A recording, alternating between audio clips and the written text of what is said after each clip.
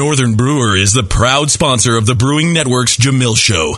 They have the widest selection of domestic and imported malts and grain, hops from all over the world, and a full line of liquid and dry yeast. No matter what style of beer you're brewing, Northern Brewer has the ingredients you need, plus fast shipping and expert staff to help you make the best beer possible. Please visit northernbrewer.com for all things homebrew.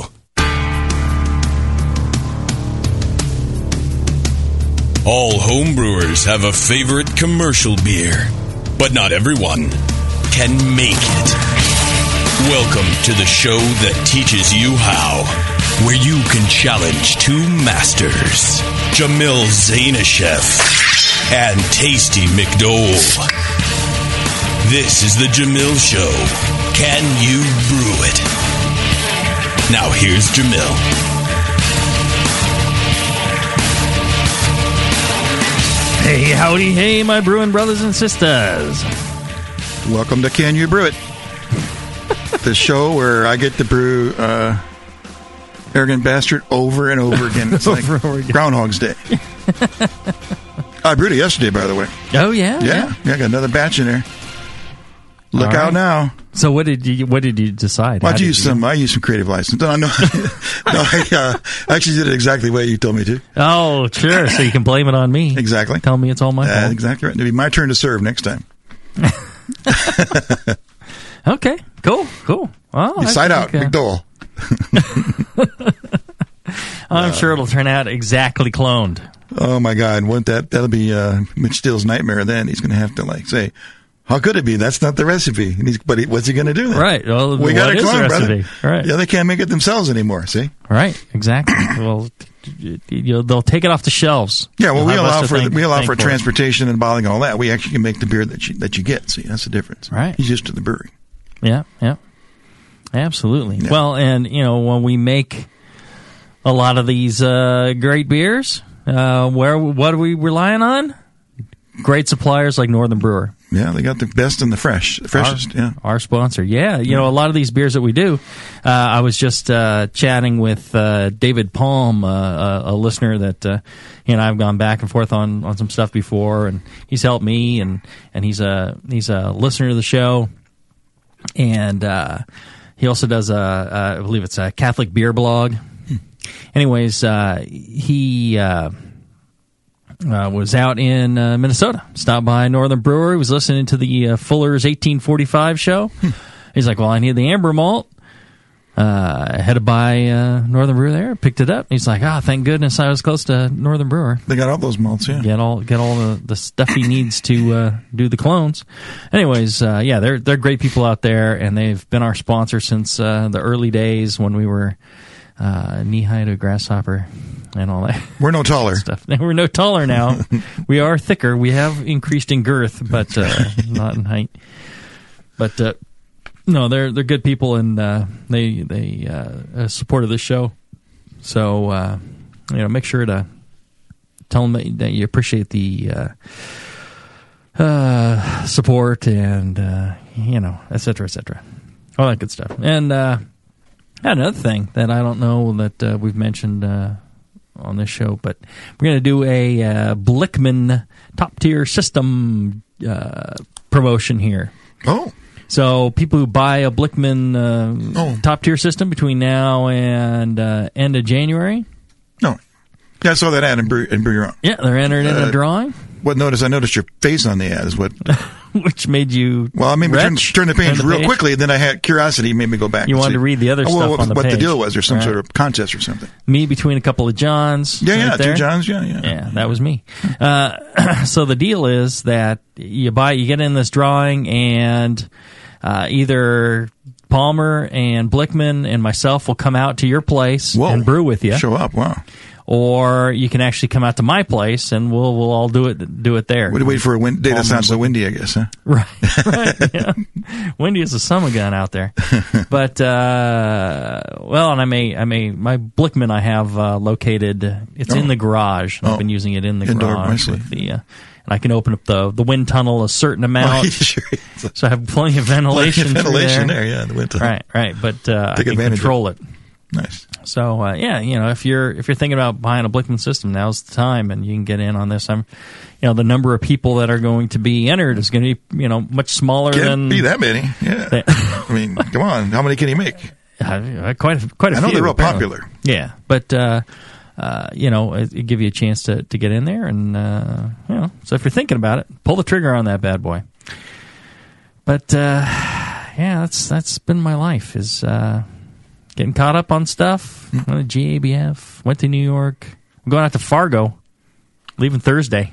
Fargo, wow. Yes. What's going on there? The hell are you thinking? I'm thinking it's Fargo. Who wouldn't want to go? It's like, when you Paris, London. I thought might be a big deal in Fargo. I don't know. New York, Fargo. It's all in the same breath. That's such a flyover. It isn't even the flyover path. It's just like... No. It's on the edge of the flyover. Fargo, come on. You've seen the movie, right? Exactly, yeah. More into it now. That's a quality place. Is it already blizzard-like there? Yeah, it'll be cold by then. It's probably always under snow. 6 feet, 10 feet of snow, I'm sure. Middle of June. Snow past your eyeballs. Oh. No, but they're all seem like a great bunch of folks, and I know some of them personally, and they've been asking me to come out for a while now, so we're going to do it. Cool. Pull the trigger on that bad boy, and that's going to be my last trip of the year. All right. I'm not traveling anywhere, nowhere, no more. I'm done for the year. It's been a travel year for you. It has. It's been busy. It's been busy, and we one of the places that we traveled to this year was Nebraska. Went to Nebraska Brewing Company, and it is the genesis, the so-called seed that sprouted this Can You Brew It episode. And we're going to do Can You Brew It is going to tackle the Cardinal Pale Ale. So I don't think this was a listener request. It's probably, it may be in there. I don't know. We get so many requests. But both Peter Simons and myself, we tasted this there at Nebraska, and walking out, we're like, yeah, we got to do Cardinal Pale Ale and Can You Brew It? So they were kind enough to take good care of us and hook us up with beer and an interview. Well, I do know that when I posted the show on the website about a week ago, I got a lot of emails thanking us for doing it. A lot of Nebraska fans. Yeah, they're making great beer. Yeah, they really are, and it's and I think this is one of those ones that you're just surprised at how drinkable it is. It's got a great toasty and caramel character to it, and a pale ale with a great citrus hop character, and it's very highly drinkable in a very deadly way, because it's close to 6% alcohol, and you can knock back a pint and you're thinking, oh yeah, there's nothing, and pretty soon you're in trouble. So real drinkable, great beer. Anyways, why don't we do this? Why don't we take a short break, and we'll come back and hear from Nebraska Brewing Company, Tyson Arp. He was willing to help us out, and we'll be back after this. And now, Northern Brewer brings you another installment of The Time Brewers. 3 brewers, 3 different eras, all caught in the same fermento-chronological vortex, traveling through time, righting brewing wrongs, and bringing beery wisdom to where and whenever it may be needed. Journey now with Dr. Jean de Klerk. Greetings, listeners. 20th century Belgian super brewing scientist. Please, the yeast and the enzymes do the hard work. I am merely a facilitator. Icebach. What? 21st century Norwegian American homebrewer rapper from St. Paul. Listen. I bust the attenuation maxims and my Yakima magnums make my lager so smooth it's like a laxative. My spit got that static power after I mash for an hour. I got naked ladies in my brew room all covered in hot flowers. I swing a propagation flask like a 5-liter dick. Get your nasty mid-drinking group on ass back to 1026, boo! And Brother Abelard. Art thou a witch? Begone! 12th century English monk and perpetuator of brewing superstition. My holy rod of divine babbling shall maketh any ale to froth by the grace of heaven, and a modicum of bog myrtle hurts not either. Brought to you by Northern Brewer, your one-stop homebrew supplier throughout the entire fermento chronosphere. The widest selection of quality malt, hops, yeast, and equipment with $7.99 flat rate shipping. Tune in next time for more Time Brewers! Do you support the Brewing Network? Do you brew your own? Are you looking for an economical, fun, and legal way to do both? Subscribe to Brew Your Own magazine and do just that. All year long, Brew Your Own will surprise you, entertain you, and educate you with articles on beer and brewing from authors like the Brewing Network's very own Jamil and John Palmer. Each issue is a full pint of brewing techniques, homebrew stories, tips and photos, projects to make yourself, and recipes for the avid home brewer. Get your tough questions answered by Mr. Wizard, and polish your style accuracy with Jamil. A portion of every subscription goes to the Brewing Network, so subscribe today at byo.com/Brewing Network, or just click the BYO logo on the Brewing Network homepage and support a fantastic hobby and your favorite broadcaster. Brew Your Own, the how-to homebrew beer magazine. Hey, what are you doing, man? Writing a review of WLP 400. What? You're reviewing yeast? Yeah. White Labs has home brewer reviews of all their strains. Are you new to these interwebs? Check it out. That's awesome. White Labs, your source for great yeast, invites all brewers to visit whitelabs.com to read and write your own reviews of all their yeast strains. Get real-world tips and tricks from other brewers who have made the most of their vials and post your own experiences. It's another way White Labs brings you closer to the best yeast on the planet. And send. There you go. You misspelled flocculate, dude. What? White Labs. It's all in the vial. Organic ingredients. Fresh, clean, good for you, good for the planet. Seven Bridges has the best selection of organic ingredients, including over 27 varieties of organic hops at breworganic.com. Join their mailing list for special deals and regular updates. They've been brewing organic and serving organic brewers for 13 years. They can help you brew great organic beer. And Seven Bridges is the proud host of the 4th Annual National Organic Brewing Challenge, the only BJCP-sanctioned nationwide brewing competition just for organic beers. Take the challenge this fall for a chance to win great prizes, including stainless steel brew kettles and organic brewing ingredients. This year, the challenge will be judged in 2 locations: on the East Coast at Capital City Brewing in Arlington, Virginia, and on the West Coast at Gordon Biersch in San Jose, California. For complete details, visit breworganic.com/competition. Seven Bridges is cooperatively owned in awesome Santa Cruz, California. Everyone there is dedicated to great beer and people-friendly business practices. They offer environmentally friendly, fair trade, and fair wage brewing products whenever possible. Seven Bridges, breworganic.com. You're listening to the Brewing Network. I'm speaking with Tyson Arp, lead brewer at Nebraska Brewing Company, Papillon, Nebraska. Tyson, how are you doing today? I'm doing great. How are you? I'm hanging in there, living life and all that stuff. Right on. Well, I got a chance to visit with you guys in Nebraska, and I was very impressed with the whole place and everything about it. Your beers, the food, the building, the people. I had a really good time, and I'm really glad you're willing to join us here for Can You Brew It and help us out. One question I had for you was, how did you become a brewer? What was your passion and your start on brewing? Yeah, I find it interesting meeting with other brewers and finding out how they got started, because it seems like everybody has a really different story. Mine comes down to being lucky and in the right place at the right time with the right skills. I started homebrewing in 2004 and didn't take it all that seriously, but ended up being pretty good at it. And as a carpenter at the time, housing market starting to crash, I decided to get out of that business and find a new livelihood. And with a wife that was supportive enough to let me follow my dream, I thought out a brewing gig where I could get paid to brew. Funny thing was, of course, in Nebraska, if anybody's familiar with the brewing scene here, there are some breweries, but they're not that numerous, and they're not growing exceptionally fast, so it's pretty hard to get a slot. Mm-hmm. And I had heard about Nebraska Brewing Company in the startup phase at that time. put together what I thought was a really killer resume, even though I had no brewing experience, and sent it on. Of course, after making some follow-up calls and never being able to get in touch with the owners, I figured, that wasn't going to work out either. Meanwhile, I had never entered any competitions as a home brewer. I was just taking my friend's word that my beer was actually good. So I entered my first competition and ended up winning Best in Show.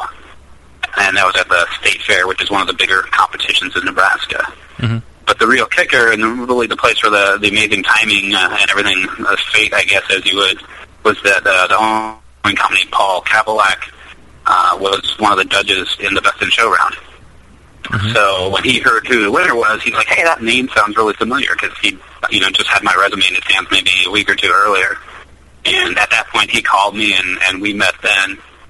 I actually ended up volunteering during the construction phase at the brewery here, just to try to get some experience with the tanks and the equipment and that kind of stuff. And eventually, I worked hard enough, and I think he felt guilty enough, he started paying me and finally hired me on full-time. Wow. That's amazing. And, I think it's also, very lucky for Paul that, it worked out, because not only for you, but for him, because you're a great brewer and the beers turn out great. So, it's very fortuitous on both sides.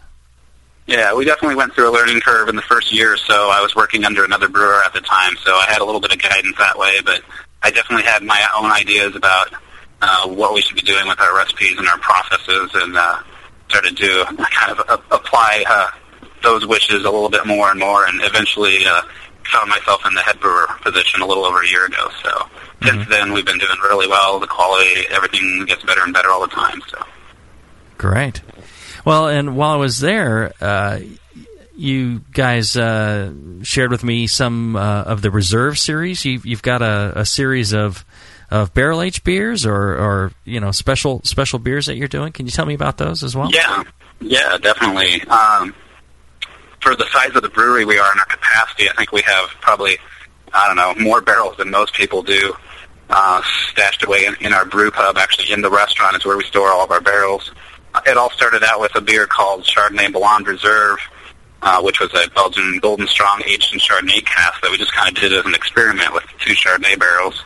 And it turned out pretty good and encouraged us to, not only reuse those barrels and try something new, but then try to reproduce what we had done in the first place. And over the last 2 years, that's worked into a series of 4 different barrel-aged beers, 2 of them done in Chardonnay casks and the other 2 done in whiskey barrels. Mm-hmm. It's been a fun process. Barrel aging beer, there's not a lot written about it, I guess, from on a professional side. Most people know how to do it by talking with other brewers and just trial and error. So it's been a fun thing to learn. Right. It's more of an art than a science, I guess, at this point, because I taste some breweries' barrel aged beers and they're just they're heavy monsters of just an offensive barrel character. Yeah. They're just too overdone, and your beers, I found, beautifully balanced and complex and interesting and drinkable. I could, drink myself silly with those. Yeah, that balance is so important. I've had people ask me over the last year or so, what's your shtick in the brewing world? And I didn't really know at first. I was just, brewing the beers I was told, and as I've learned to develop my own recipes and these barrel beers and that kind of stuff, that balance, no matter what style of beer, I really like things to be in balance. When I use a special ingredient or a special flavor, I don't want it to overpower the beer. So, like it shows, like our Imperial Stout Black Betty, it's not the heavy, syrupy whiskey barrel-aged stout that most people are used to drinking. You can definitely hurt yourself by drinking a bottle or 2 of that. Well, and you won a medal at GABF this year with your barrel-aged beer, didn't you? Yeah, our Mélange à Trois, which actually that's the same beer as Chardonnay Blonde Reserve, but we had to rename it when we found out the Feds didn't particularly like our first name. So, yeah, it did take a bronze medal this year. That was pretty exciting. Yeah, you can't use the word blonde in naming beer. That's actually it was the Chardonnay that they I think they had a problem with that. Right, because then it implies that the drinker is actually purchasing Chardonnay instead of beer. And since at any rate, we've moved on to a new name. Yeah, exactly. And beer is always right next to the wine in the cooler at the store. Right, exactly. They're all mixed in there. You're reaching it through the bottles. Yeah, absolutely. Well, and where can people find your beer? I was in New York for a couple of events out there, and the Get Real New York Cask Festival, and I saw some Nebraska Brewing Company casks there. So where can people find your beers? I think we're in a total of 6 states right now. Even though our production is still pretty small in the grand scheme of things, we've been able to find a few pocket markets to move especially the specialty beers that we're doing. So New York, Boston, Philadelphia, and Oregon, and then, of course, on top of that, Nebraska and Iowa, closer to our backyard here. So. Oh, fantastic. Yeah, I didn't hear California in that list. Beer. I didn't hear California in that list. We're talking with California, definitely, right. but we don't have anything in ink yet. But yeah, we definitely have some interested distributors out there. I think the best place to distribute would be something like Elk Grove, California.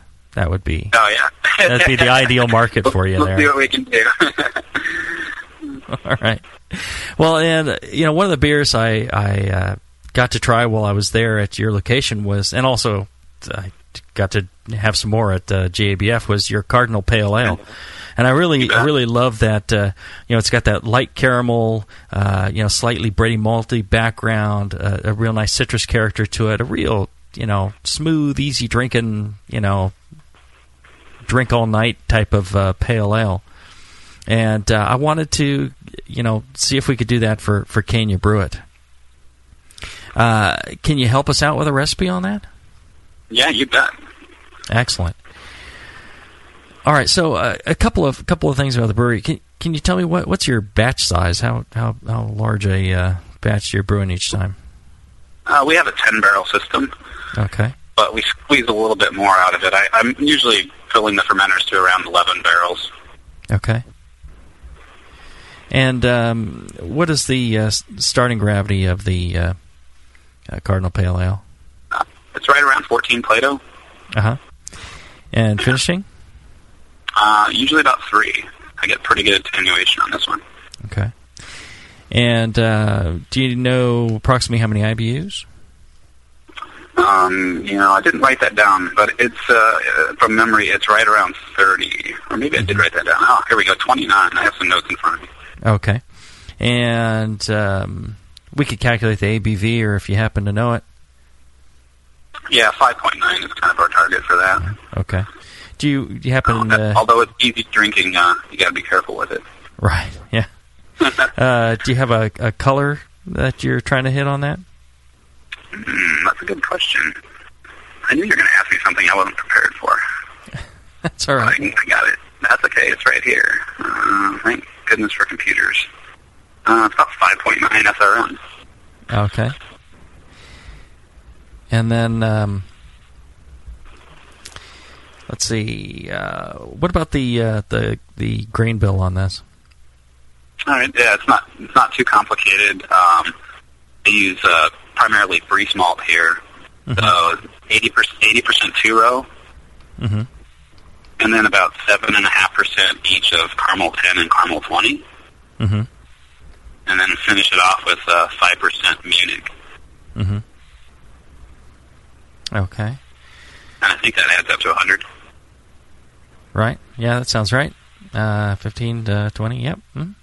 And I guess that's where you're getting that nice light caramel character and the and kind of that bready, toasty background.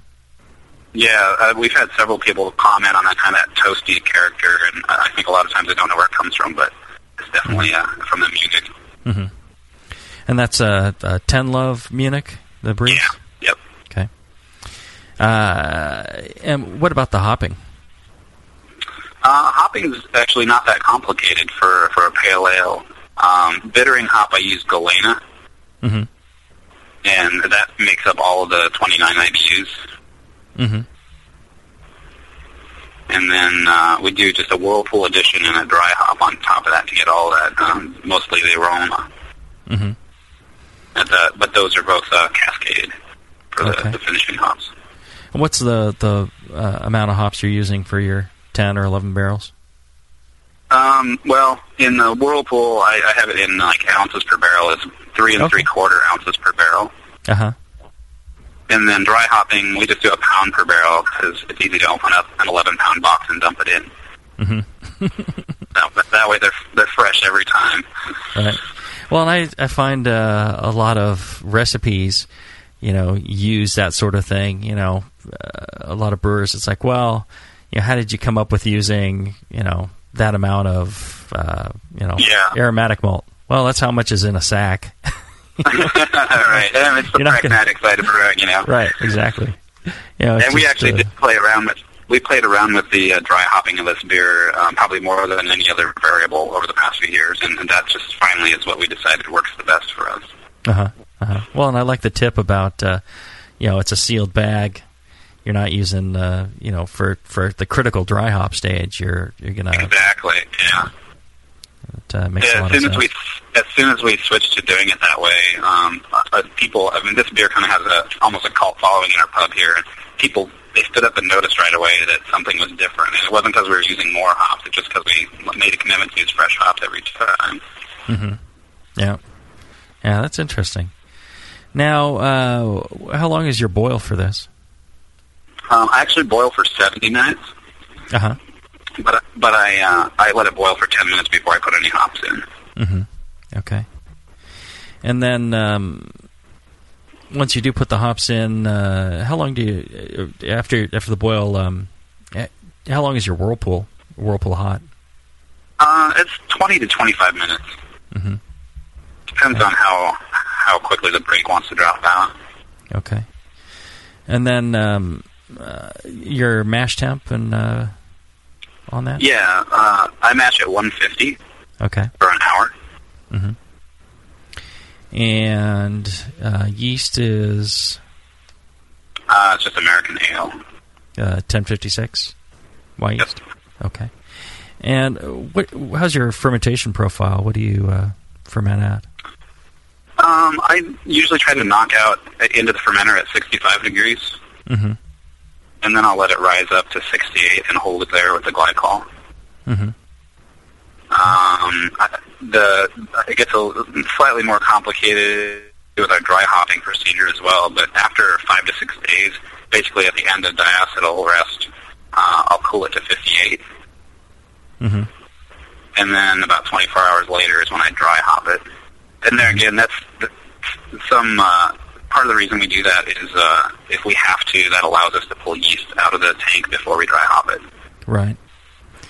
And how long do the dry hops stay in for usually? I shoot for a minimum of 4 days, and then we'll crash cool it and filter it a couple days later. And do you make any water adjustments? What's your water like there at the brewery? Our water here is okay. It's kind of lacking in calcium, but high in bicarbonates. So I use lactic acid to adjust the residual alkalinity down to about -75. And other than that, I add a little bit of calcium chloride and gypsum, but I add that in the kettle. It doesn't really have anything to do with the mash chemistry. That's just for my yeast health. Because we are kind of short on those on calcium, magnesium here. Okay. And do you have any other tips for brewing this great pale ale, or anything I didn't ask about this beer? I'm sorry, what is that? Do you have any other tips for brewing a great pale ale, or was there anything I didn't ask about brewing this beer that I should know? I think we hit on most of it. Like I mentioned with the dry hops, I think freshness definitely counts when you're using a hop and you're worried just about the aromatics. Right. That's the real thing. The other thing I found, and I mentioned I played around with lots of different ways to dry hop, putting the hops in fairly late in fermentation and after the yeast started to settle, I seemed like we got more bang for the buck. I know every brewer has kind of their own philosophy on when to add dry hops, but I like less yeast interacting, I guess, with the hops. Because it tends to absorb a lot of the hop oils and on the cells. And when we first started doing this, we were using big hop sacks. We actually started using whole leaf and putting them in too early. By the time it's done and you pull them out, there's so much yeast stuck on the hops that I just felt like we were losing some extraction because they get coated in yeast. And the same thing happens with pellets. So, and now we don't use a bag at all. We just dump them straight in. Okay. Yeah, that's good advice. All right. Yeah, the only other thing that might be a little different, I think, at least on a homebrew level, is our mash efficiency is extremely high, just because we have a really great mash tun. So I don't know if that would throw off maybe the caramel character. If you have a lower efficiency, that might be a factor. I don't know. What is your efficiency there? About 90% on this beer. Yeah, so I mean, if you got a really awesome homebrew rig, you can probably match that. But I know a lot of people don't get quite that high of efficiency. Right. Okay. And I know, keeping that caramel character, it's got to be there, but it needs to be in check and let the hops still come through. So. Well, thank you so much for your help with this, and keep on brewing all those great beers. We all right, really appreciate it. Take care. All right. From the stovetop to a camp burner to some kind of brew stand, most homebrewers follow some version of this progression. With each move, a homebrewer will often have to change a lot, if not all, of their equipment. Until now, Blickman Engineering brings you the top-tier brewing stand, the only brewing stand that grows with you. For example, buy a top-tier floor-standing burner now, and it'll bolt right to your top-tier brewing stand when you're ready for all-grain brewing. The top-tier brewing stand is perfect for 5-gallon to 20-gallon batch sizes. Its modular design is adjustable and accommodates everything from small footprint coolers up to 30-gallon pots. How does the top-tier brewing stand do it? At its core is a strong, heat-treated and anodized aluminum main post. On all 4 sides are built-in T-slots for the adjustable heavy-gauge stainless steel shelves and beefy burner tiers. The tiers accommodate any manufacturer's pots or coolers up to 21 inches in diameter. Best of all, not only does the top-tier brewing stand grow with your skills and equipment, but it easily knocks down for long-term storage or transport, too. The top-tier brewing stand from Blickman Engineering. Learn more at blickmanengineering.com and to find a local Blickman retailer. And start brewing from the top tier. Hi, this is Push from the Brewing Network, and I want to tell you about the Brewmaster's Warehouse and how you can get 10% off your next order. I'm a pretty techie guy, but I've never seen an online store like this. It's awesome. Go to brewmasterswarehouse.com and click on Brew Builder. You can whip up a custom recipe so easily even Sven could do it. Seriously, it's slick. You can share your recipe with your own logo and notes to the Brewmaster's database if you want. And the best part, it keeps a running tally of the beer you're building while you're doing it. Then bam, click Buy Recipe and your cart is filled and ready to go with helpful suggestions in case you forgot something. This thing is amazing. Brewmaster's Warehouse is run the way a home brewer would do it, with great service, fast turnaround, and $6.99 flat rate shipping. Brewmaster's Warehouse and the Brew Builder blew me away. Check it out today at brewmasterswarehouse.com. I'm serious. And don't forget to put BNARMY in the discount code box for 10% off your order. Check out brewmasterswarehouse.com. Cheers. Downtown Joe's, located in the historic Oberon building in beautiful downtown Napa, California, offers an award-winning brew pub experience from 8:30 a.m. to 1 a.m. every day. For 15 years at the corner of 2nd and Main, Downtown Joe's has been voted Best Night Spot 7 times and Best Brew Pub for the last 4 years in a row. Brewmaster Colin Kaminsky's handcrafted ales, like his Tailwagon Amber Ale and Double Secret Probation IPA, are the perfect accent to riverside dining, live music, and a relaxing outdoor patio. Don't miss the Beer of the Month, special rotating taps, and the BN Army Member Special. Wear your BN gear, get 10% off your beer. Visit downtownjoes.com to make reservations, peruse their extensive calendar of events, or just read more about their fantastic beers. Come enjoy the fine beer, food, and music. Downtown Joe's, the award-winning brew pub where you'll feel at home. My name is Olin Schultz, and I'm president of More Beer. This month, More Beer wants you to meet the man behind the brand. I founded More Beer 15 years ago. Olin started brewing before the release of both Windows 3.1 and Bill Clinton. I've been homebrewing for 18 years. What makes starting the biggest brand in homebrewing great? My favorite thing about working at More Beer is the great energy of the staff. Everyone loves to talk about beer.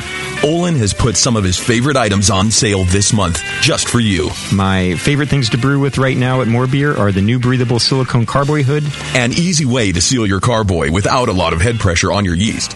My malty brown ale kit, our stainless steel quick disconnects, our line of heavy-duty kettles, and, of course, the B3 brew sculpture. The best gravity-fed brew sculpture with a footprint of just 2 by 3 feet. It can fit almost anywhere. Don't miss Olin's favorites this month only, and only at More Beer. Live. Beer Radio. The Brewing Network. The Brewcasters. If you're just starting, don't be discouraged by all this stuff. It's so easy. Just throw it together. Put some sugar and some water and some yeast in there. Yeah. Beer. Brewing Network. Now back to the challenge.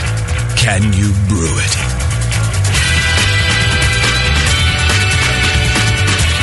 All right. So how about those folks from Nebraska Brewing? Tyson, nice guy, took the time to help us with that. And Paul there, he's great. Everybody at Nebraska's wonderful folks. I really like those guys. And they won a gold medal at GABF for one of their beers. Barrel beer, was it? Barrel aged. I don't know if it's their Hop God or their Menage a Trois or something like that. But they've got and I think they had to rename the Menage a Trois for some reason. Because they had the word Chardonnay in it or something. Yes, that was it. That was in the interview, I think. Yeah. Right. If you ever listen to this. But it's a fantastic beer. If you haven't had that, you got to hunt it down. Yeah, I've heard of it. It's worth hunting it down. It is fantastic. It seems from the description of everything that's in there. When I first saw that, I was thinking, "Oh, this thing's going to be just a mess, and it's not going to be any good." And it was fan-freaking-tastic. It was a really, really good beer. So if you get a chance to get some of that, if you're anywhere near Nebraska, drive yourself over to Pepione, which is just outside of Omaha, and you probably get some insurance in Omaha and get yourself some beer in you'll Pepione. Need some. Yeah. Right. So good stuff. The chat is telling me it was Menage a Trois. It was a bronze in wood and barrel aged strong. Good chat. Yes. There you go. They know their stuff. And if you get a chance, seriously, get yourself some of that. They're distributing in a number of states now, so all you folks quite lucky. So give it a shot. Really good stuff. Woo! All right. Excuse me. During the break, we blind tasted beer from Nebraska Brewing, and tasty. This was your challenge. Yes, I had to do the challenge. Yep. So we have the 1 smiley face sticker versus the 2 smiley face sticker beer, and I'll go first. Cloned. Color, malt character, hops, fermentation character, cloned. That's all I have to say. Cloned. Cloned in a good Done way. deal. Justin, how about you? What was your opinion of the 2 dot versus the 1 dot? I also say cloned. It was an interesting tasting because they changed a lot as the temperature changed. Mm-hmm. Both samples changed a lot. That's an excellent point, yeah. So it was interesting to pick up caramel in one that then changed to something else. Mm-hmm. And caramel in the other that then changed to something else. So they both I found that interesting. I think that they're cloned.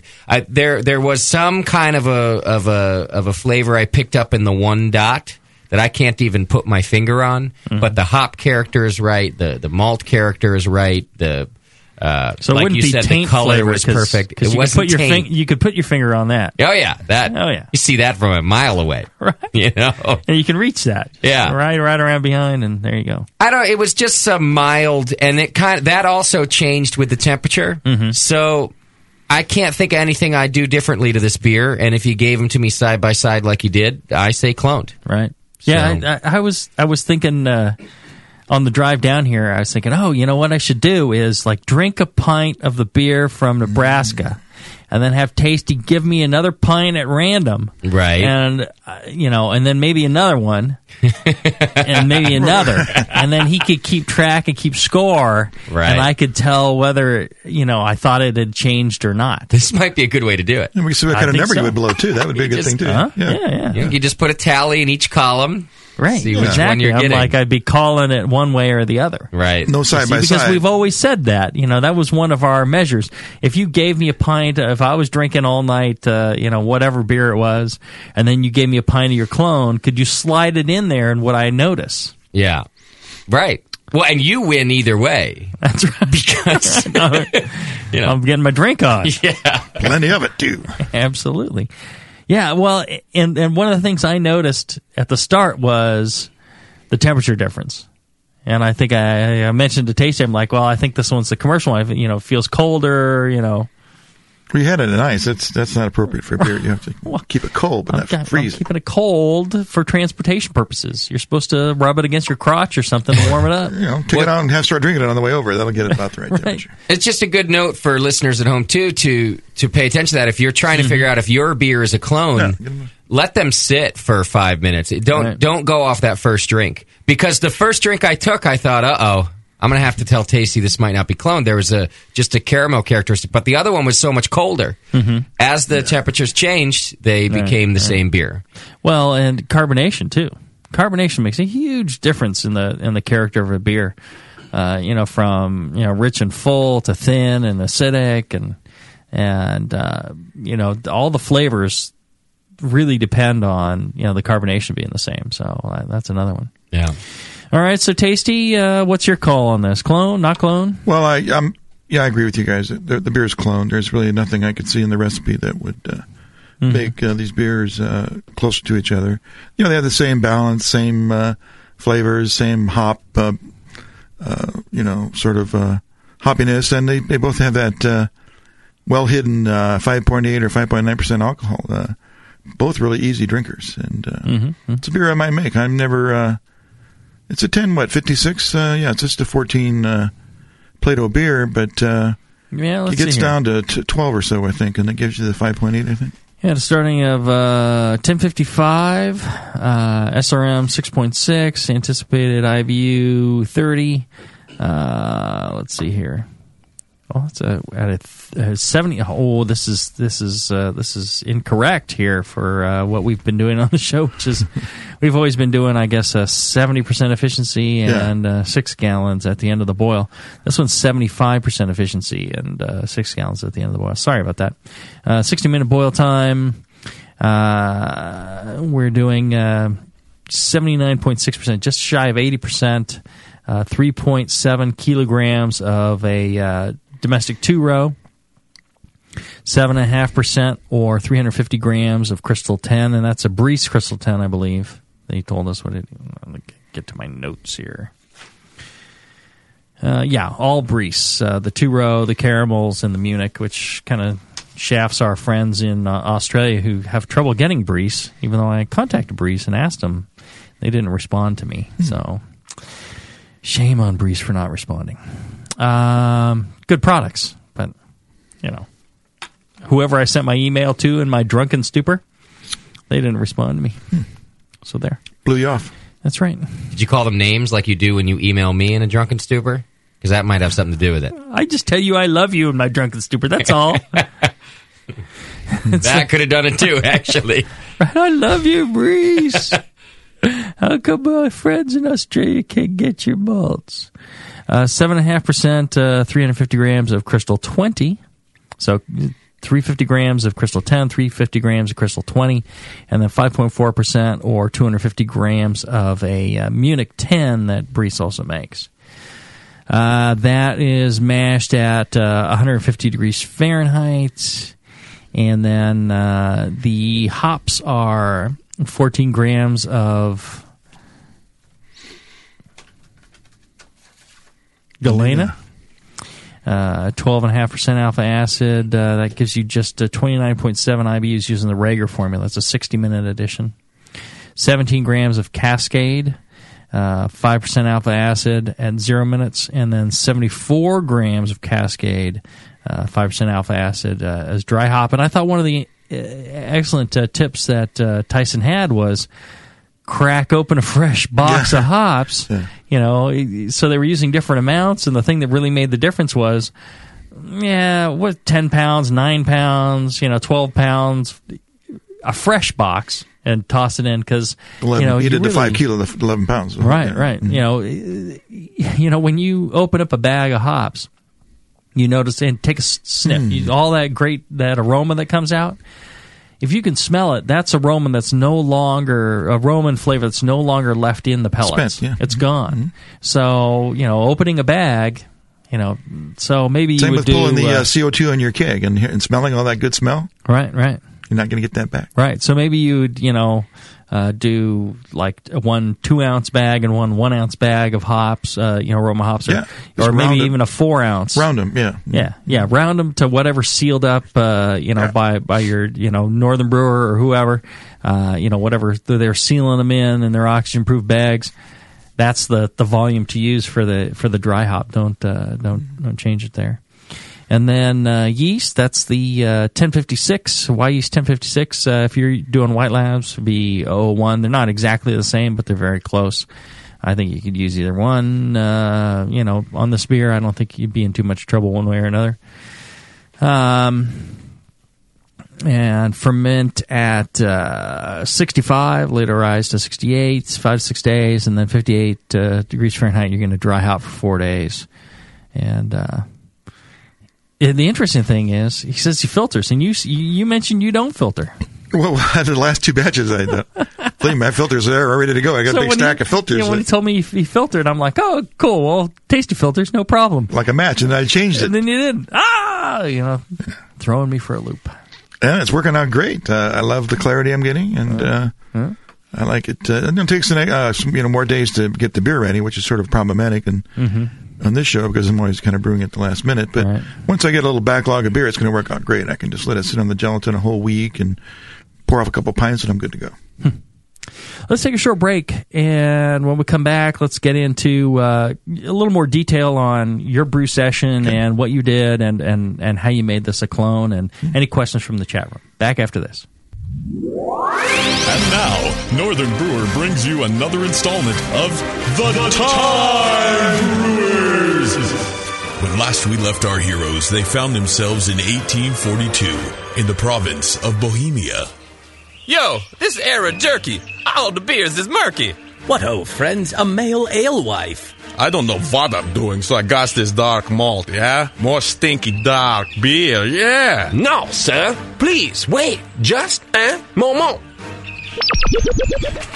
Aye, a package from the future from Northern Brewer. Use the Pilsner malt, my good man. And these Sots hops, sucker. They ain't noble like Queen Victoria, but you can use Sterling from Portland to Astoria. Let your wort caramelize and let melanoidins harmonize in a long boil. Keep your starter under cover with aluminum foil. Boo. And useth thou some bog myrtle. Northern Brewer is your one-stop homebrew supplier throughout the entire fermento chronosphere. The widest selection of quality malt, hops, yeast, $7.99 flat rate shipping, and get your nasty-ass bog myrtle back to the dark ages, Brother Abelard. Hey, this golden lager with the happy hops pretty damn good. Thanks, Time Brewers. Thanks, Northern Brewer. Our work here is done, my friends. Now, to wherever we are next needed. Tune in next time for the continuing adventures of The Time Brewers. Brewers Publications is proud to announce their newest release, Yeast, the practical guide to beer fermentation by Chris White and Jamil Zainasheff. The Practical Guide to Beer Fermentation is a resource for brewers of all experience levels. Chris and Jamil thoroughly cover yeast selection, storage, handling yeast, and how to culture yeast.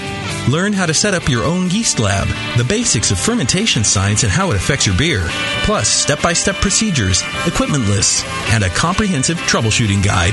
Professionals and homebrewers trust Dr. Chris White, who founded White Labs Yeast more than 15 years ago.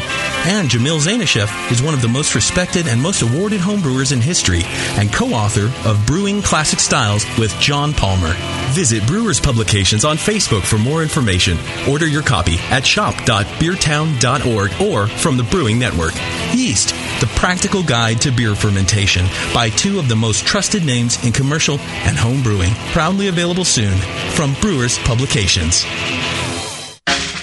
When I order a beer, I want my server to know more about it than I do. I want someone who enjoys good beer and loves helping others enjoy it too. I want someone who knows how to pour a perfect pint for every beer style. I want a Cicerone.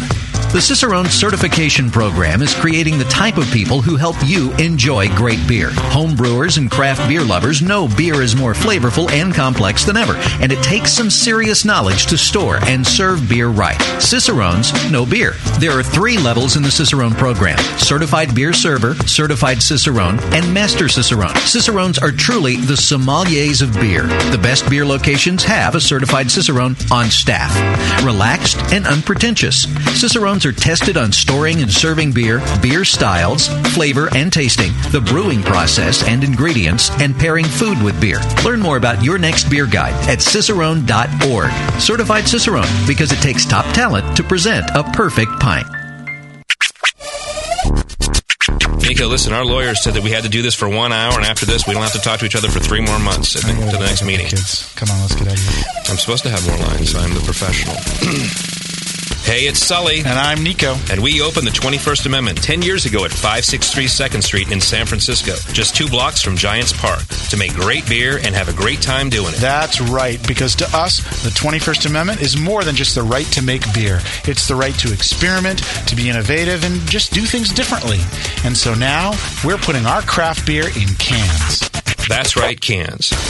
You can find our world-famous Hell or High Watermelon Wheat Beer at Brew Free or Die IPA in the Northeast, Northwest, parts of the Midwest, and Alaska, in cans and on draft. So next time you're at your local neighborhood pub or good beer store, be sure to ask for 21st Amendment in cans. Because everyone likes it in a can. Tasty crack cans. Tasty crack can.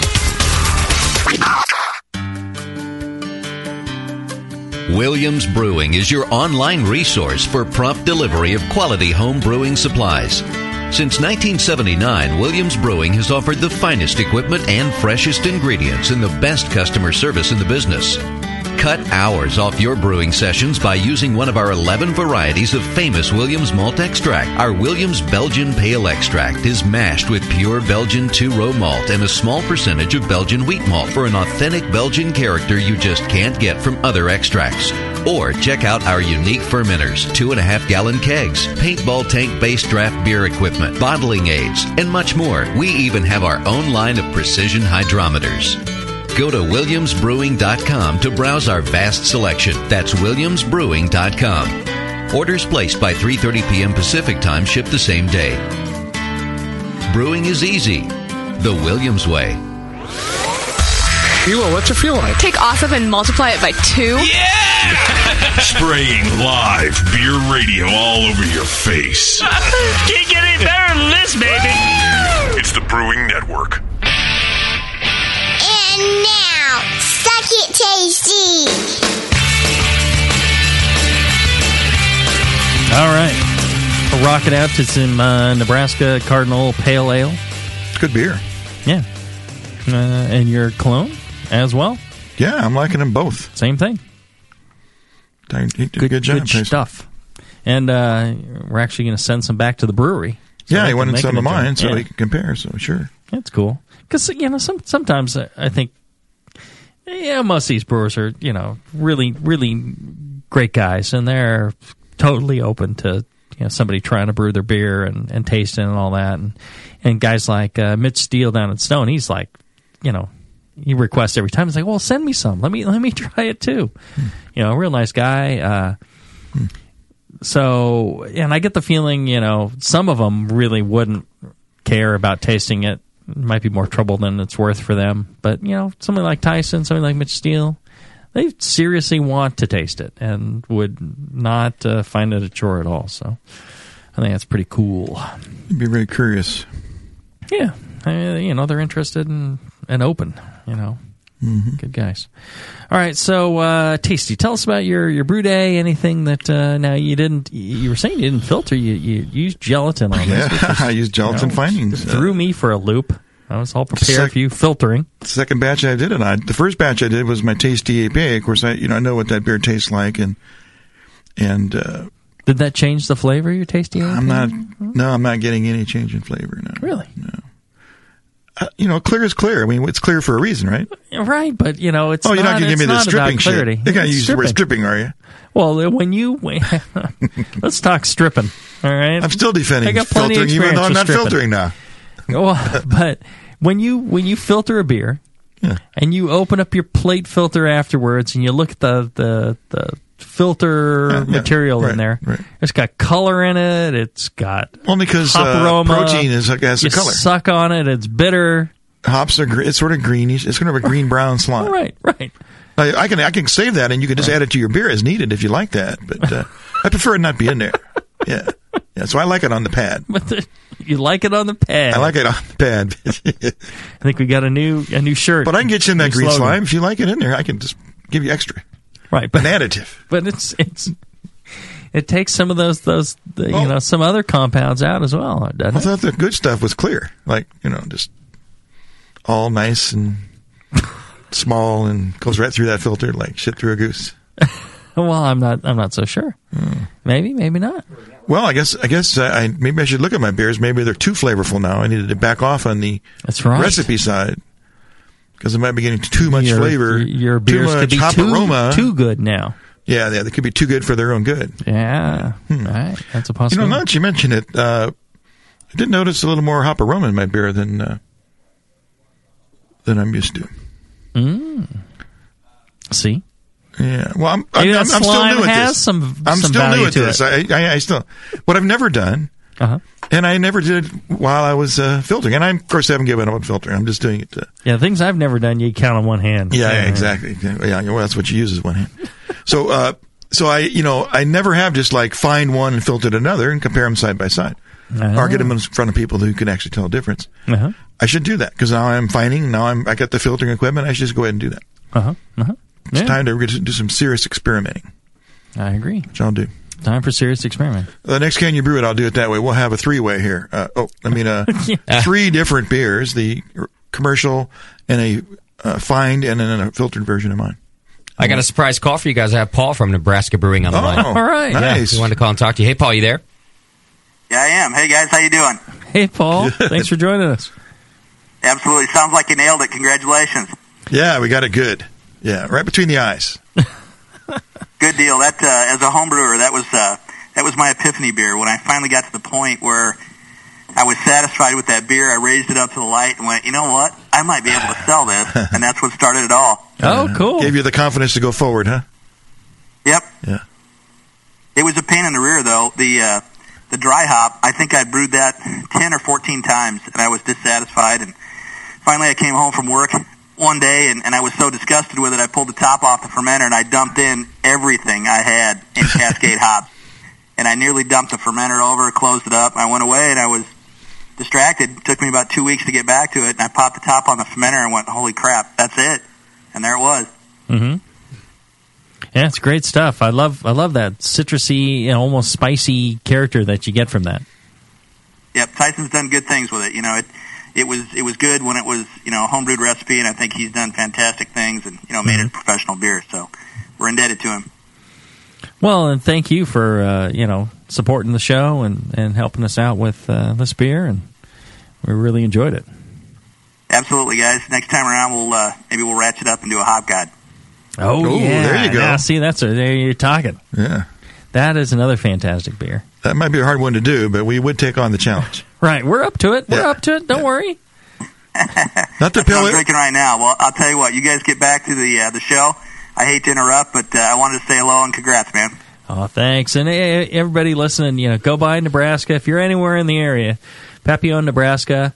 It's a beautiful building, beautiful place, great food, great service, a lot of excellent beers, a lot more than we're talking about here. So get yourself down there and give it a try. You won't be disappointed. And, it's not that far. If you're driving, it's right near Omaha, right? Anywhere across the country on I-80, just swing on through Nebraska. Swing right through. Swing right through. There, plenty of parking. They're open late. Hardly any traffic lights. Yeah. Thanks, Paul. All right, guys, take care. See ya. Thanks for the recipe. He's a great guy. When we did our road trip, Peter Simons and I out to Minneapolis, the first place to respond was Paul. Paul was the very first person to respond, say, hey, I'd love to have you come on by, and put a lot of effort into making sure he notified the homebrew clubs in the area and set it up and took great care of us. It was really really wonderful. He's been a big supporter of the show, and I just love the guy. He's a good guy. So, all right. So I did fine it and not filter it. I made 15-gallon batch, or 18 gallons pre-boil, or 18 gallons of wort, actually. I'm a big fan of getting those fermenters full enough so I can knock out the full 15 gallons, which I did. Half barrel. So you have to supply a lot of beer to a lot of people. That's the thing, right? That's why I brew like 5 gallons, because nobody wants to drink my beer. When I see this recipe, I look at it and go, wow, this is an easy drinker. I know I'm going to go through a lot of it just because it is, Right. So automatically, I do the 15. Now, I did have a problem. I ran my, I did the fly sparge, which I do, and then I was bringing it up to a boil. Kind of got that the burner on, when I've got a fair amount of wort collected in the boil kettle, and it just wasn't heating up. And I looked at my flame, and it was just really weak flame, and looked at my, checked my propane tank. It's got plenty in there. So I soon realized I didn't have enough power in my kettle burner to get the beer up to a boil, let alone boil it. So I had to just collect it all there, and then transfer it all back to my hot liquor tank burner. And was it a problem with your orifice? No, because I just got a replacement banjo burner because it was pretty rusty. And, just the burner part, and put everything back together, same orifice and everything, and now it's fine. So it must have clogged up enough of the holes or something. Spiders? Or could have been a dead bug in there, or a rat, or who knows what. Right. Anyway, so that was a delay in my brew day, is all I'm saying. So I'm taking the kids out to the pumpkin farm the other day. You had a banjo burner? Oh, no. It was pouring rain. Take the kids out of the pumpkin farm. We wander through the corn maze. We buy the pumpkins. We're loading back in. It's like mud everywhere, and it's just pouring rain. And I'm wandering back, and I see this big rat wandering across the muddy parking lot. Coming out of one of the fields, and it's just like half drowned. It's kind of staggering along the road, and I'm getting back in the car, and I say, "Oh, look at the rat." And they're like, oh, yeah, I see it. And then Farmer Dave comes up and smacks it with a shovel. Right in front of him, huh? And they're like, he just killed it! Wham! Now, did the girls like that, or were they kind of afraid of that? They did not like that at all. They weren't afraid, but they did not like that. They felt safe in the car. What are you killing the rat for? Wow. Some kids you never know. Some kids are like, yeah! Well, and the little rat was like, he saw Farmer Dave coming. Right. And the little rat turned around and was like running back our way. But he was so covered in mud and water and so frozen. He was like, moving in slow motion trying to get across the road. And Farmer Dave's just like, bing! Dunzo. Scoops him up with a shovel. One scoop, he's gone. Hey! I'm like, well, he's eating the Farmer pumpkins. Dave doesn't want to, that's where his house is, and, I'm like, oh, well, I wish I hadn't pointed out the rat. Anyways, I don't know how we got, you were saying a rat. Do we need to go to break after that? Oh, no. Yeah, I had the rat problem in my banjo burner, yes. Yeah. And it was a mouse, maybe. Those holes are pretty small. And so that just a delay. And I get a nice boil in that in that kettle, because it's 25 or 26 gallons as well.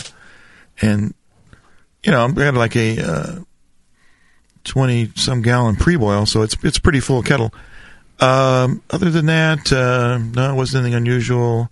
Hit all the numbers. That's what I like about my process. It's pretty repeatable. Yes, repeatable process is a big part of it. It is. Well, if the brewery's nice enough to give us the recipe, if you apply a reasonable brew day and a reasonable ferment to it, you get a pretty good chance of coming out the same. That's what I'm finding. I don't know. Come out pretty close. Yeah. Yeah. That's only when you're sloppy in your brewing, I think. If you can't brew the same beer twice, then don't expect really any of these clone recipes to come that close to the real thing, because you're as variable as, you're more variable in the recipe. So. The nice thing about this is you can buy the commercial example, you can brew this, and you can see how far off you are. If you're not getting close, don't be blaming the brewery that provided the recipe and think they're lying or something like that. I've gotten emails like that. People like, well, no, mine didn't turn out the same, so they're lying. It's like, well, dude, you're just a crappy brewer is probably your problem right there. So, work on your brewing skills. Well, that's why this show kind of works in a way, because we do brew the beer. I mean, it's not. I mean, if we just had the show and they gave us a recipe and we talked about it and said thanks, great, appreciate you doing this, go on to the next recipe, it just wouldn't have the credibility, because we actually brew the beer and do the blind tasting. It's makes it work. All right, questions from the chat room.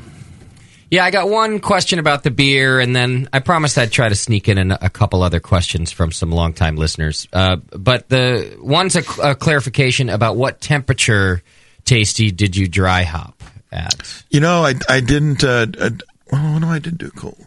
No, I didn't do it cold in this beer.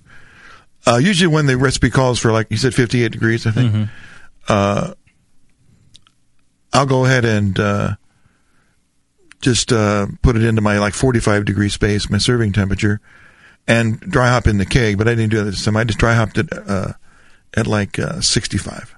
I did lower the temperature though. That's a question now I have. Some people do like a combination. I'm seeing that like up at Russian River, the beer that I have up there in fermenter number 25. That's kind of half warm and half cold too, because they're trying to drop the yeast out when they're trying to clarify the beer. So they chill it before they put the gelatin in, which is standard procedure. I'm finding out with gelatin is you want to put it in cold beer, not warm beer. Well, and that I'm not sure. Since I'm ahead on the interviews and stuff, somebody was mentioning how they, if they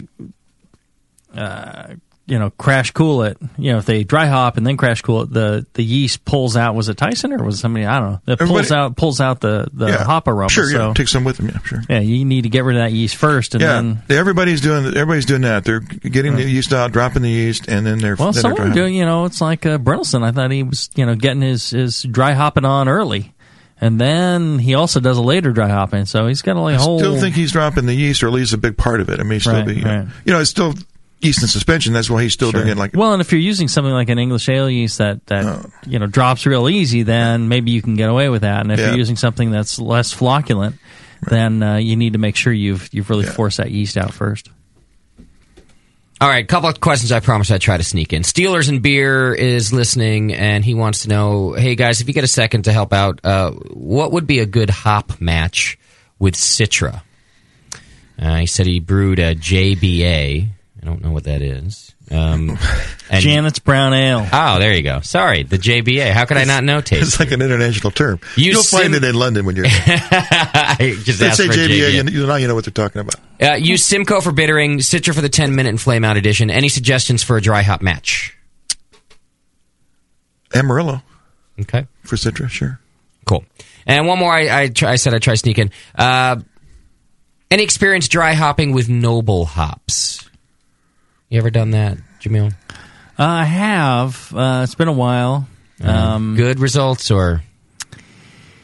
Yeah. Absolutely. Okay. Worth a shot. And even people using Magnum for dry hopping, believe it or not. Wow. Which is related to, I guess, Hallertau, but Hallertau Mittelfru, so. Okay. And the only other request was Bike Foolery in there was wondering if we know what our clone success percentage is, if we've gone through and calculated that. Not recently, but last time I calculated it was 80-20. Oh, is that right? Yeah. That's not bad. That's better than we thought it'd be. I think since we actually knocked off a bunch of the rebrews, I think it's gone up since then. Right. So it might be closer to 85. Cool. All right, that's it for the chat. You can always join us live in there when we do these shows. All right. So another great show. If you like the show and you want to support it, get yourself over to the Brewing Network store. Check that out. We got yeast books, the new yeast book from Homeboy and Dog Meat. Signed yeast books, signed Brewing Classic Styles are back in the store. I know somebody emailed me and was asking about that. Hats. Brewing Network, the Hop Grenade hats, really cool, Brew Strong hats. And you can sign up for Brew Your Own magazine. I write for that every month, and half that goes to the Brewing Network, so it's a great deal for you and the Brewing Network. Click on that big BYO graphic there. And also, you have a chance to donate. Click on that Donate Now button. $2 a month. You get a lot of benefits, and it really helps the Brewing Network, believe it or not. So, until next time, make sure you brew strong. And often.